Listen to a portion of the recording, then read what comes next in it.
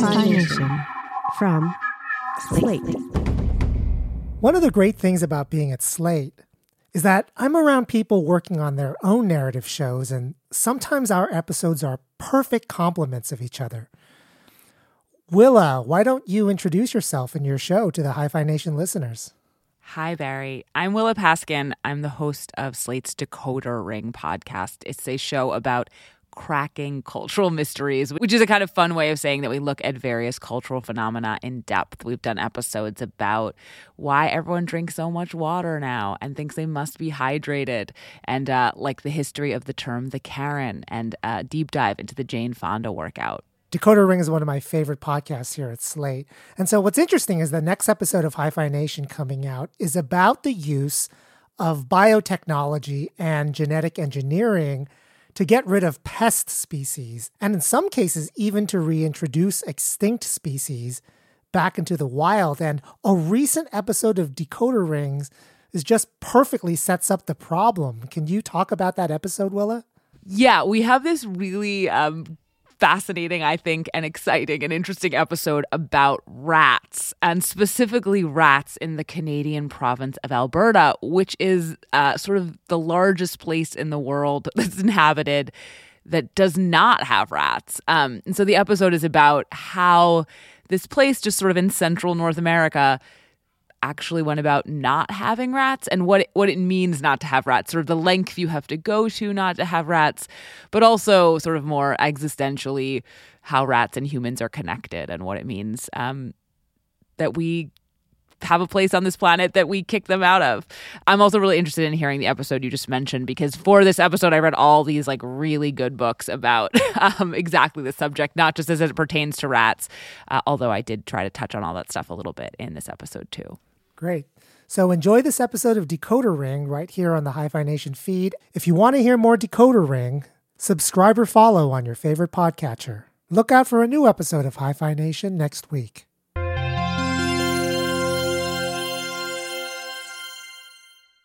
In April of 2019, Gary was looking around online when he found himself on the Wikipedia page for the Norway rat. I don't know why, but sometimes you go down a rabbit hole in Wikipedia, you start looking at pages, and then someone on the rats, and then you scroll down. The Norway rat, also known as a brown rat, a sewer rat, and a common rat, spreads disease, feasts on garbage, bites babies, damages crops, and climbs through sewer pipes and up into toilet bowls. It is the dominant rat in North America and Europe, and it's at home the world over. And illustrating this very fact was a little map included on the Norway Rats Wikipedia page, the page Gary was looking at. You see the map, the world map of where rats live. On the map, everywhere the Norway rat lives was a fire engine red, and everywhere it doesn't live was gray. And except for some gray territory above the Arctic Circle, the whole map was bright red. Because the Norway rat lives everywhere. Or does it?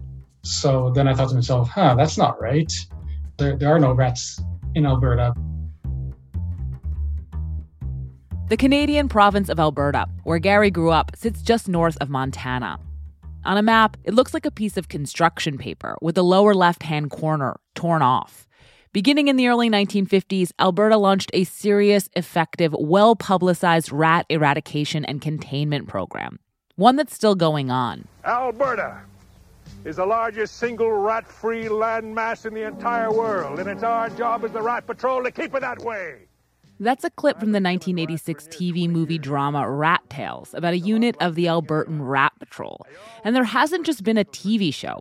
Alberta's rat-free status has been in newspapers the world over, been the subject of viral tweets, and long been something of a calling card for the province. It's something that sets us apart from the rest of Canada and United States as well. So that's something that Albertans are proud of.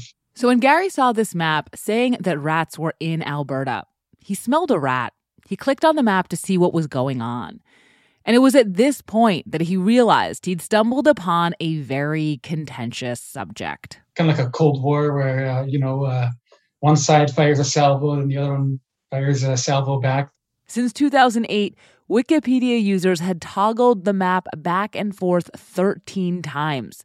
A struggle between people like Gary, who are confident that Alberta is essentially rat-free, and everybody else. People thought that it was like government propaganda, but that it couldn't be real. They said that there was no proof that there are no rats in Alberta. Like, I don't know what would constitute proof. It's like Men in Black. What kind of proof would you want that there are no aliens disguised as humans living in New York City, right? I totally understand Gary's frustration. It's hard to prove a negative, even when the Albertan provincial government has your back. But I also really understand the skeptics. As a New Yorker, as someone who woke up the other morning with a dead rat splayed out on the sidewalk right in front of her apartment, the idea that there is a place in North America, right above Montana, that has no rats? Come on. How could that possibly be?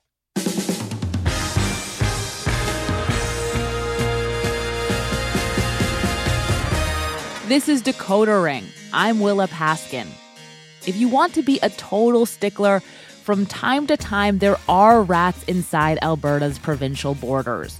But compared to almost everywhere else on the planet, Alberta really does have its rat problem extremely well in hand. It really is pretty much rat-free. In this episode, we're going to burrow rat-like into the past to find out how Alberta did this, why it couldn't have happened anywhere else, and what it cost, and not just in Canadian dollars. The explanation tells us a lot about rats and a lot about humans, two species more alike than we like to think. And I hope you'll stick around even if you hate rats, because let me tell you, in this story, they really get theirs. So today on Decoder Ring, how did Alberta, Canada stave off the rat?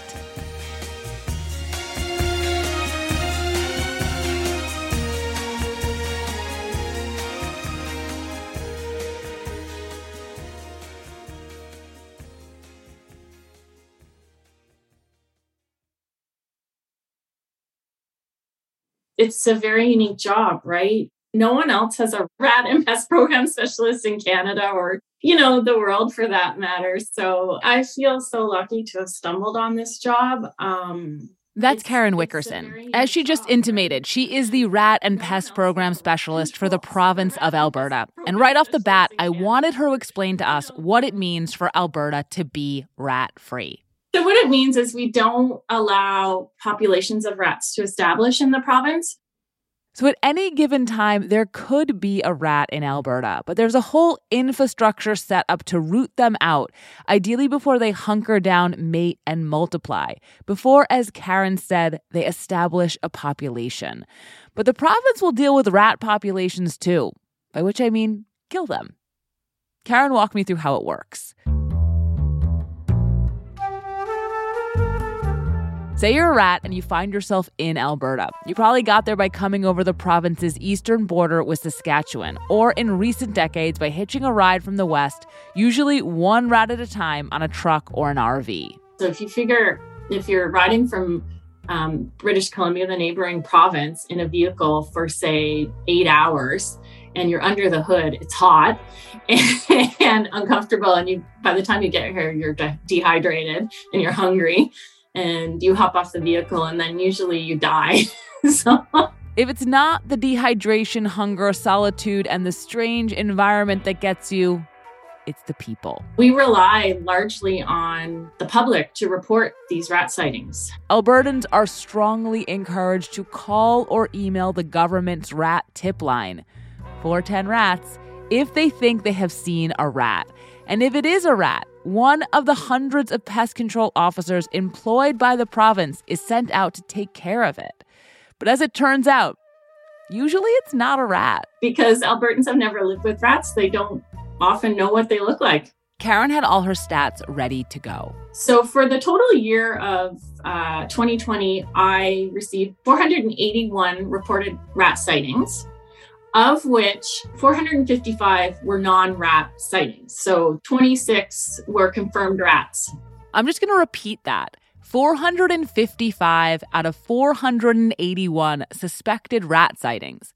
95% of suspected rat sightings were not rats.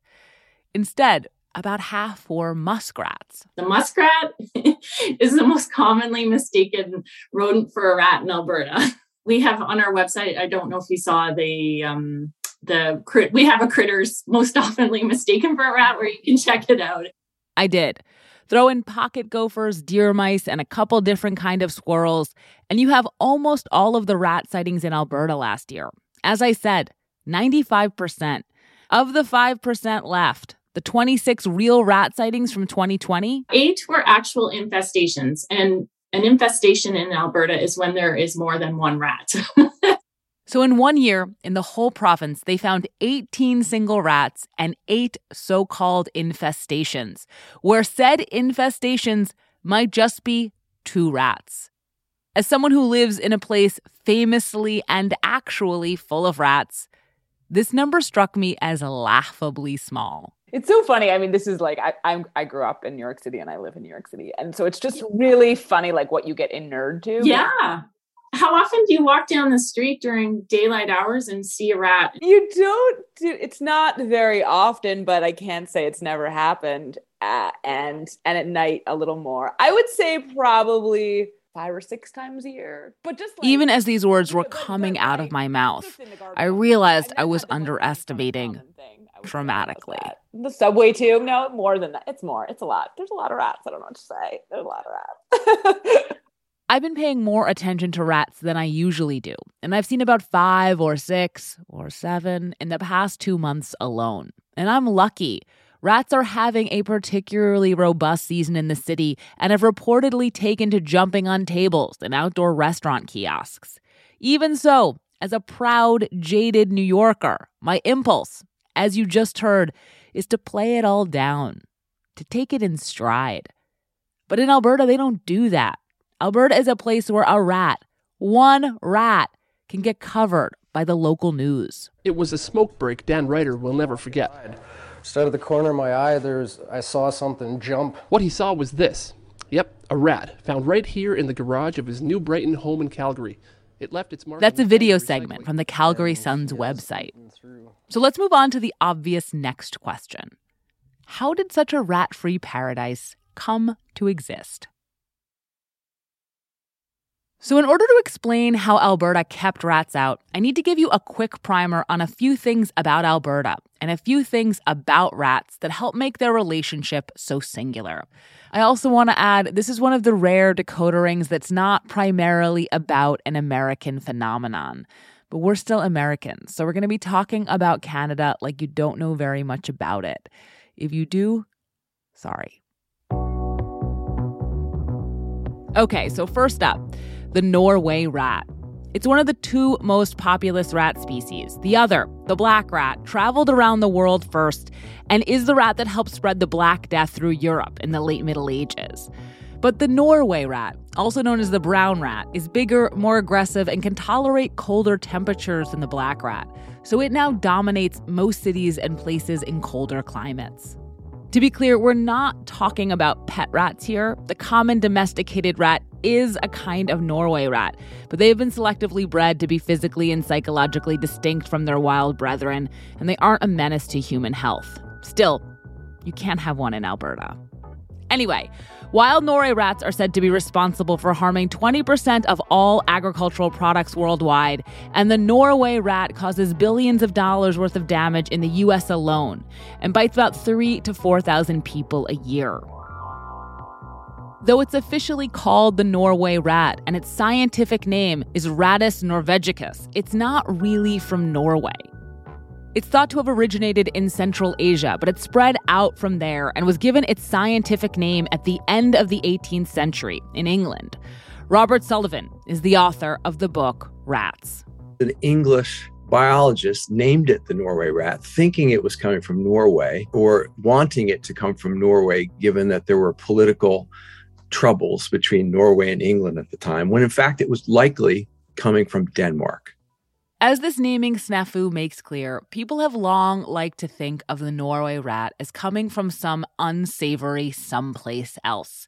An invader that does not belong, even as it makes itself right at home.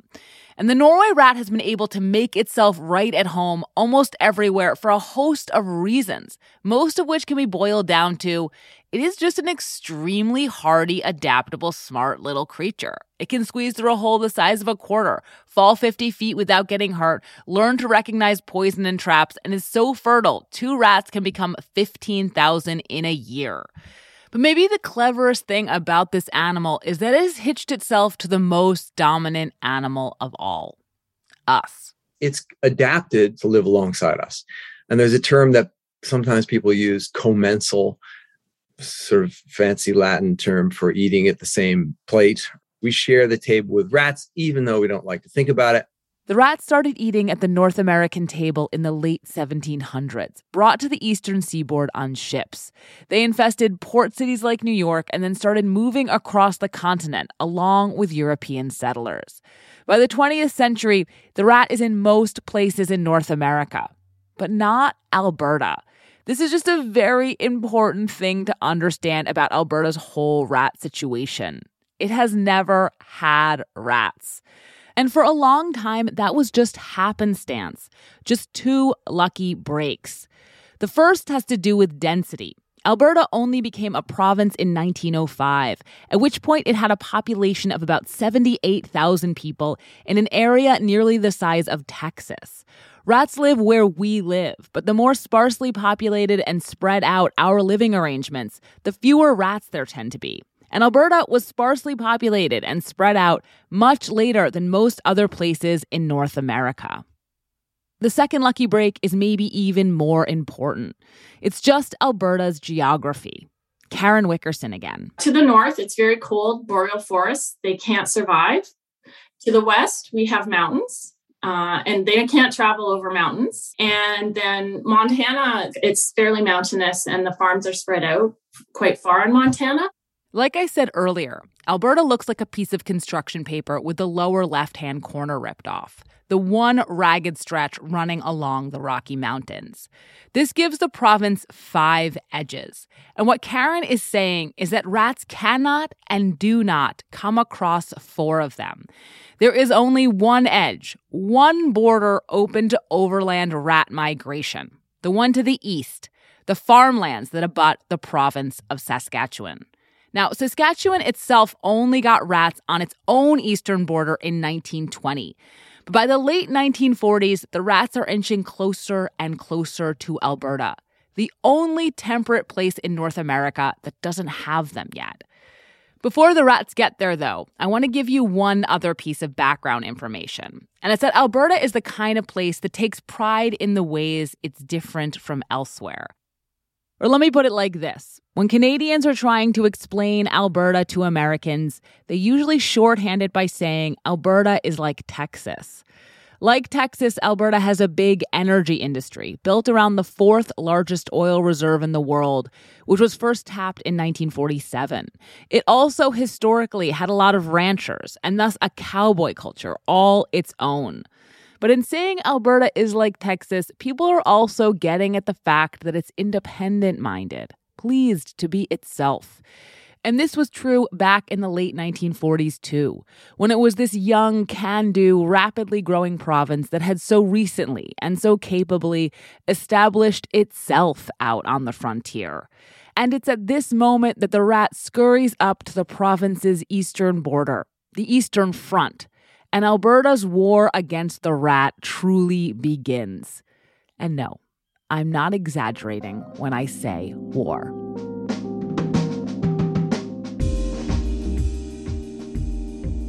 The first rats in Alberta were found in the summer of 1950, outside of the town of Alsace on the Alberta-Saskatchewan border. The rats were initially discovered by employees of the Department of Health who were looking for plague in ground squirrels, but turned up rats instead. This was a big public health concern. Rats can be carriers of plague, but it immediately became an agricultural one too. The rats just caused a lot of destruction.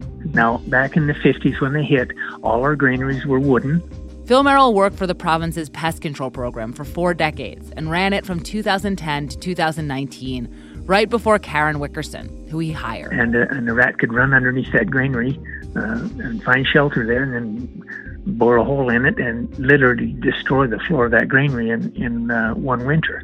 The rats would also eat eggs and chicken, destroy feed and grain, eating it, or just getting excrement all over it, while potentially passing on disease, not only to humans, but to livestock and poultry. The provincial government estimated that the rats would cause about $25 million in damage annually, put the Department of Agriculture in charge, and swung into action.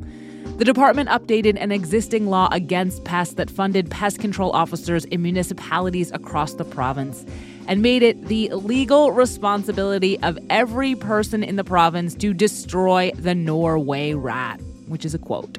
In 1951, after finding 39 rat infestations on the border, it also created a zone of control, a strip of land next to Saskatchewan that stretches about 18 miles into Alberta and 323 miles north from the Montana border. And then it hired a private pest control company to exterminate the bejesus out of that whole area. When we started the program way back in the 50s, we hired a pest control company, and they just pumped arsenic underneath any granary along the Saskatchewan border. Between June of 1952 and July of 1953, exterminators not only set traps, they sprayed about 140,000 pounds, nearly 70 tons of arsenic trioxide powder on 8,000 buildings on 2,700 farms in a 4,000 square mile area. The arsenic powder would give the rats blisters on their feet, which allowed the arsenic to get into their blood. Sometimes they licked the blisters, which led them to swallow some of the arsenic.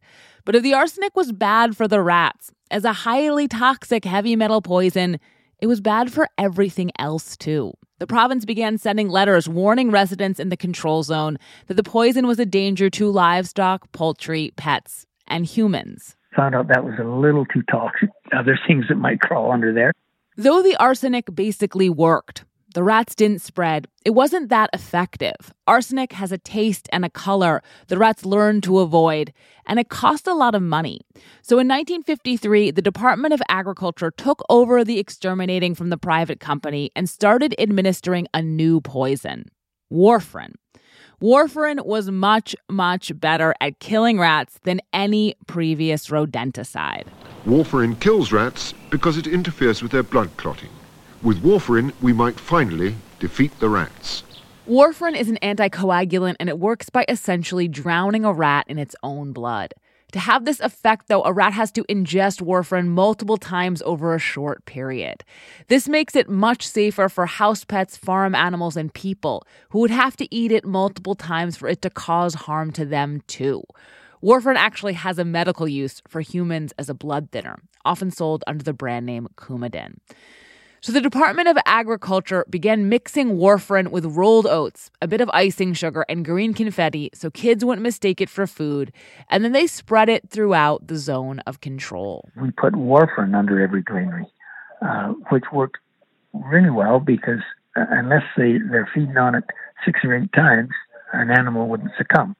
Poison, traps, rat-proofing weren't all the province did, though.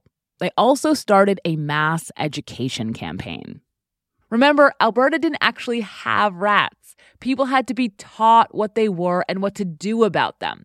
In the words of a Department of Agriculture official, they had to be made rat conscious. To this end, the Department of Agriculture ordered 50 dead rats from Winnipeg, put them in plastic cubes, and brought them around to fairs and picnics, 4-H clubs, and the Chamber of Commerce. The province distributed tens of thousands of pamphlets with instructions on rat proofing and rat poisoning that also told residents of the control zone no person should spare any effort to kill every Norway rat he sees. They also put up thousands of arresting posters. One, which has a strong 1950s Cold War aesthetic, shows a rat crouched in the upper corner of the frame, its teeth exposed. In slashing type, it reads, "You can't ignore the rat. He's a menace to health, home, and industry." And then at the bottom in red, it says, "Kill him. Let's keep Alberta rat-free." This is a population that largely had never seen a rat, but grew very much to fear the rat. George Colpitts is a historian at the University of Calgary who specializes in environmental history. And so kind of dynamic between Albertans and rats was kind of inculcated from the top down. So I know rats cause disease. I know they destroy property. I know they're almost impossible to get rid of once established, and that people don't like them very much.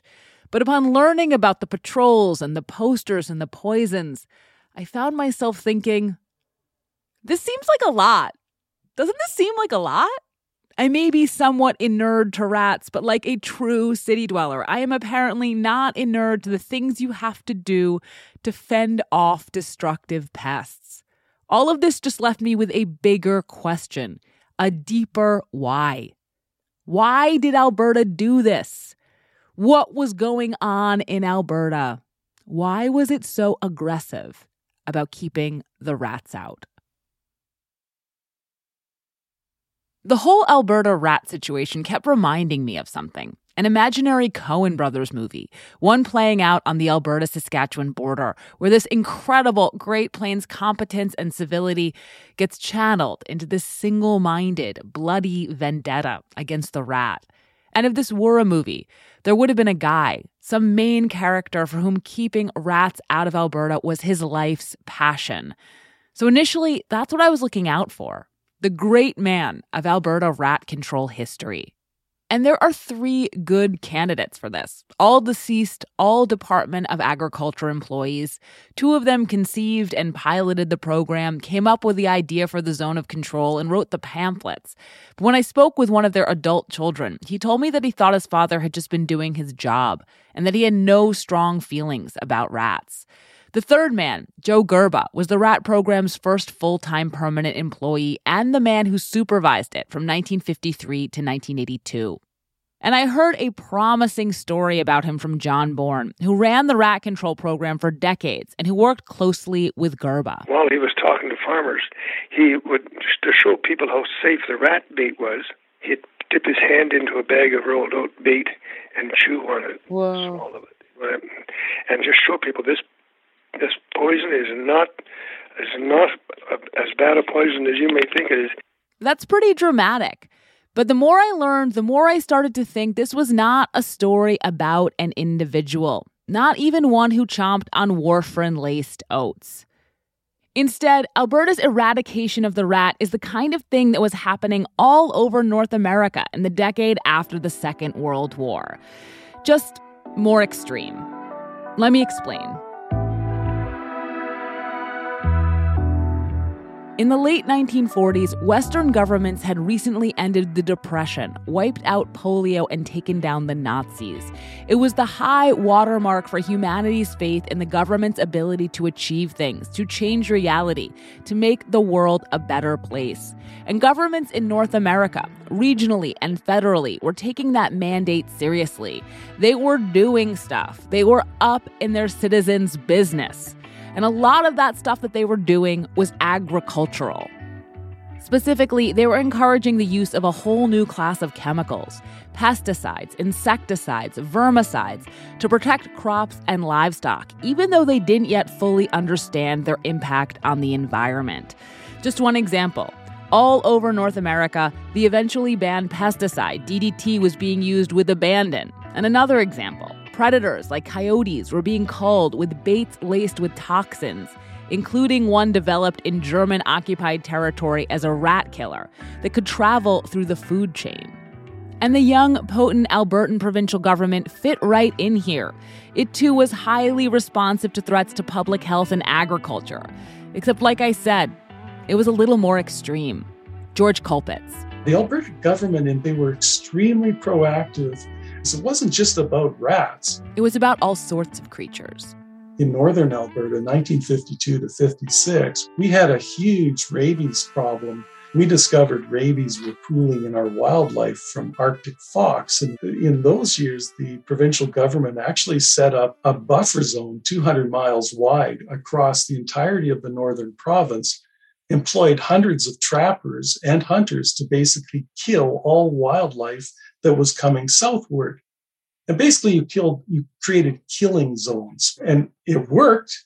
It's still controversial among biologists looking back at this strange, no one's ever implemented this kind of dramatic animal control measure. Between 1952 and 56, at minimum, 56,000 foxes were killed, 53,000 coyotes, 10,000 lynx, 5,500 wolves, 4,000 bears, and 600 skunks.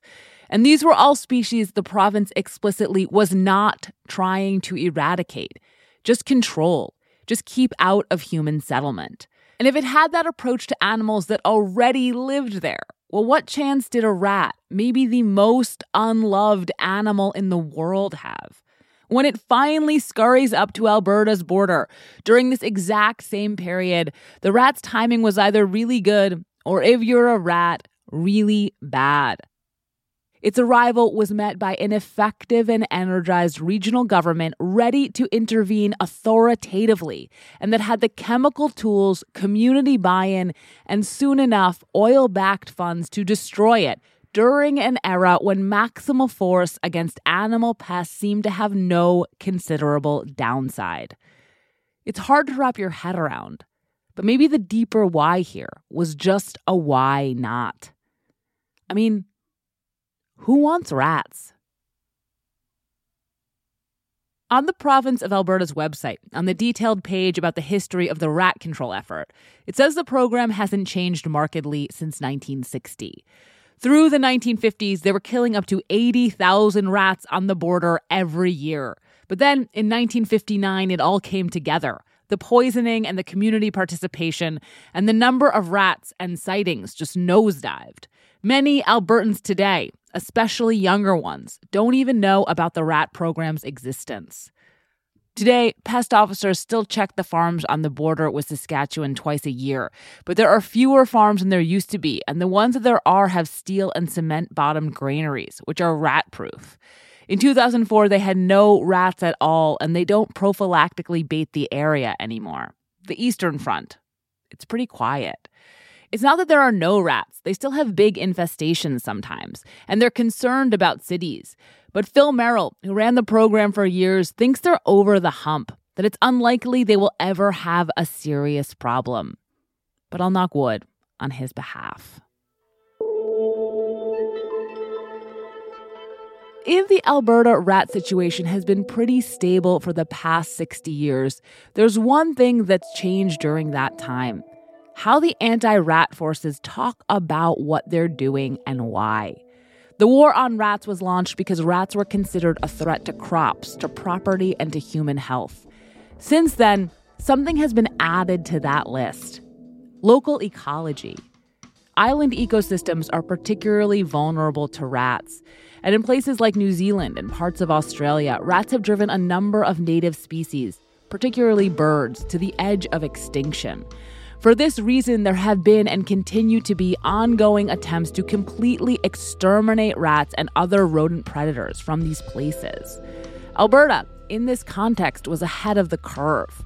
And even in Alberta, ecology is part of how they talk about rats now. I am an animal lover, don't get me wrong, but I do understand, though, what rats are capable of. Karen Wickerson again. They're the most destructive invasive species in the world, and they have wiped out so many populations of native birds and animals in a lot of other places. So I recognize the importance of keeping Alberta rat-free for many reasons. The Norway rat is an invasive species, an animal from someplace else.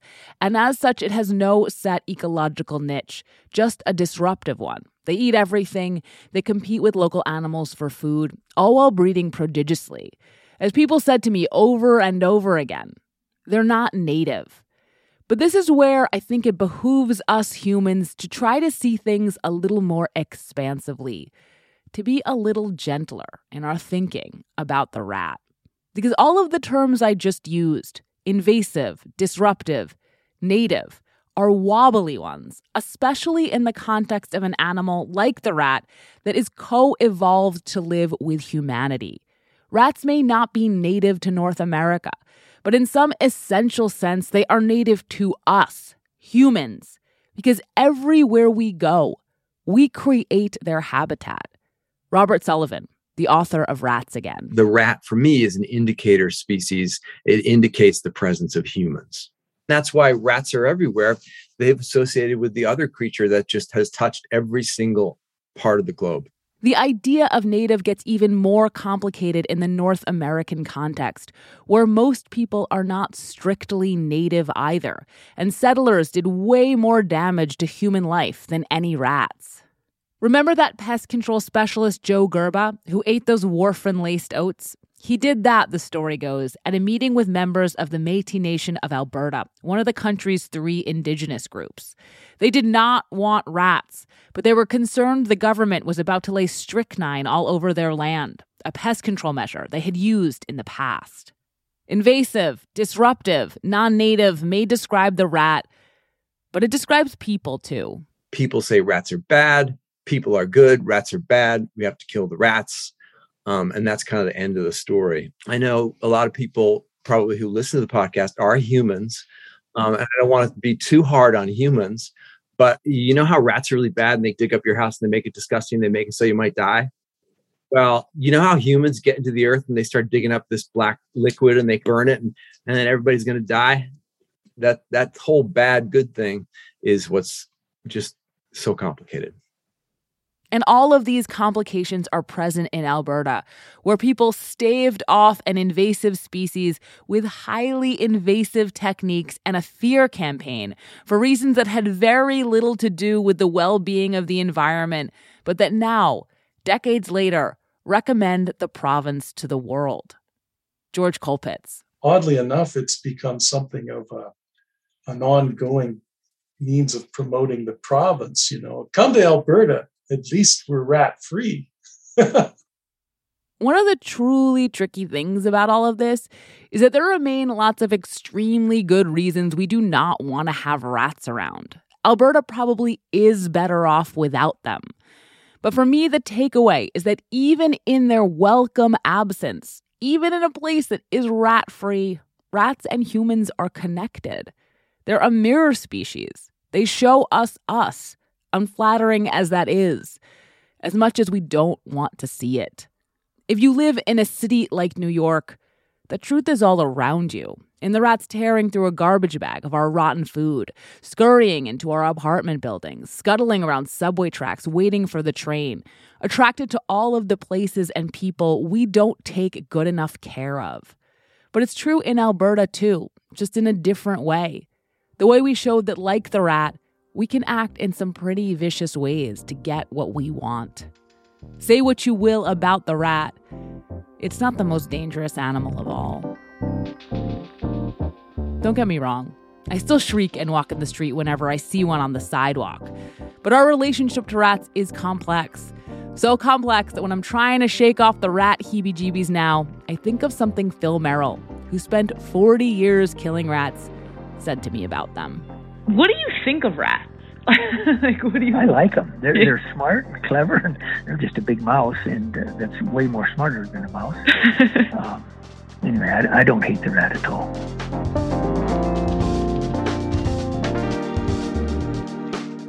This is Decoder Ring. I'm Willa Paskin. You can find me on Twitter at Willa Paskin, and if you have any cultural mysteries you want us to decode, you can email us at decodering@slate.com. If you haven't yet, please subscribe and rate our feed in Apple Podcasts or wherever you get your podcasts. Even better, tell your friends. This podcast was written by Willa Paskin. It was edited by Benjamin Frisch and Gabriel Roth. Decoder Ring is produced by Willa Paskin and Benjamin Frisch. Cleo Levin is our research assistant. A very special thank you to Michelle Dean and David Lobe. See you next week.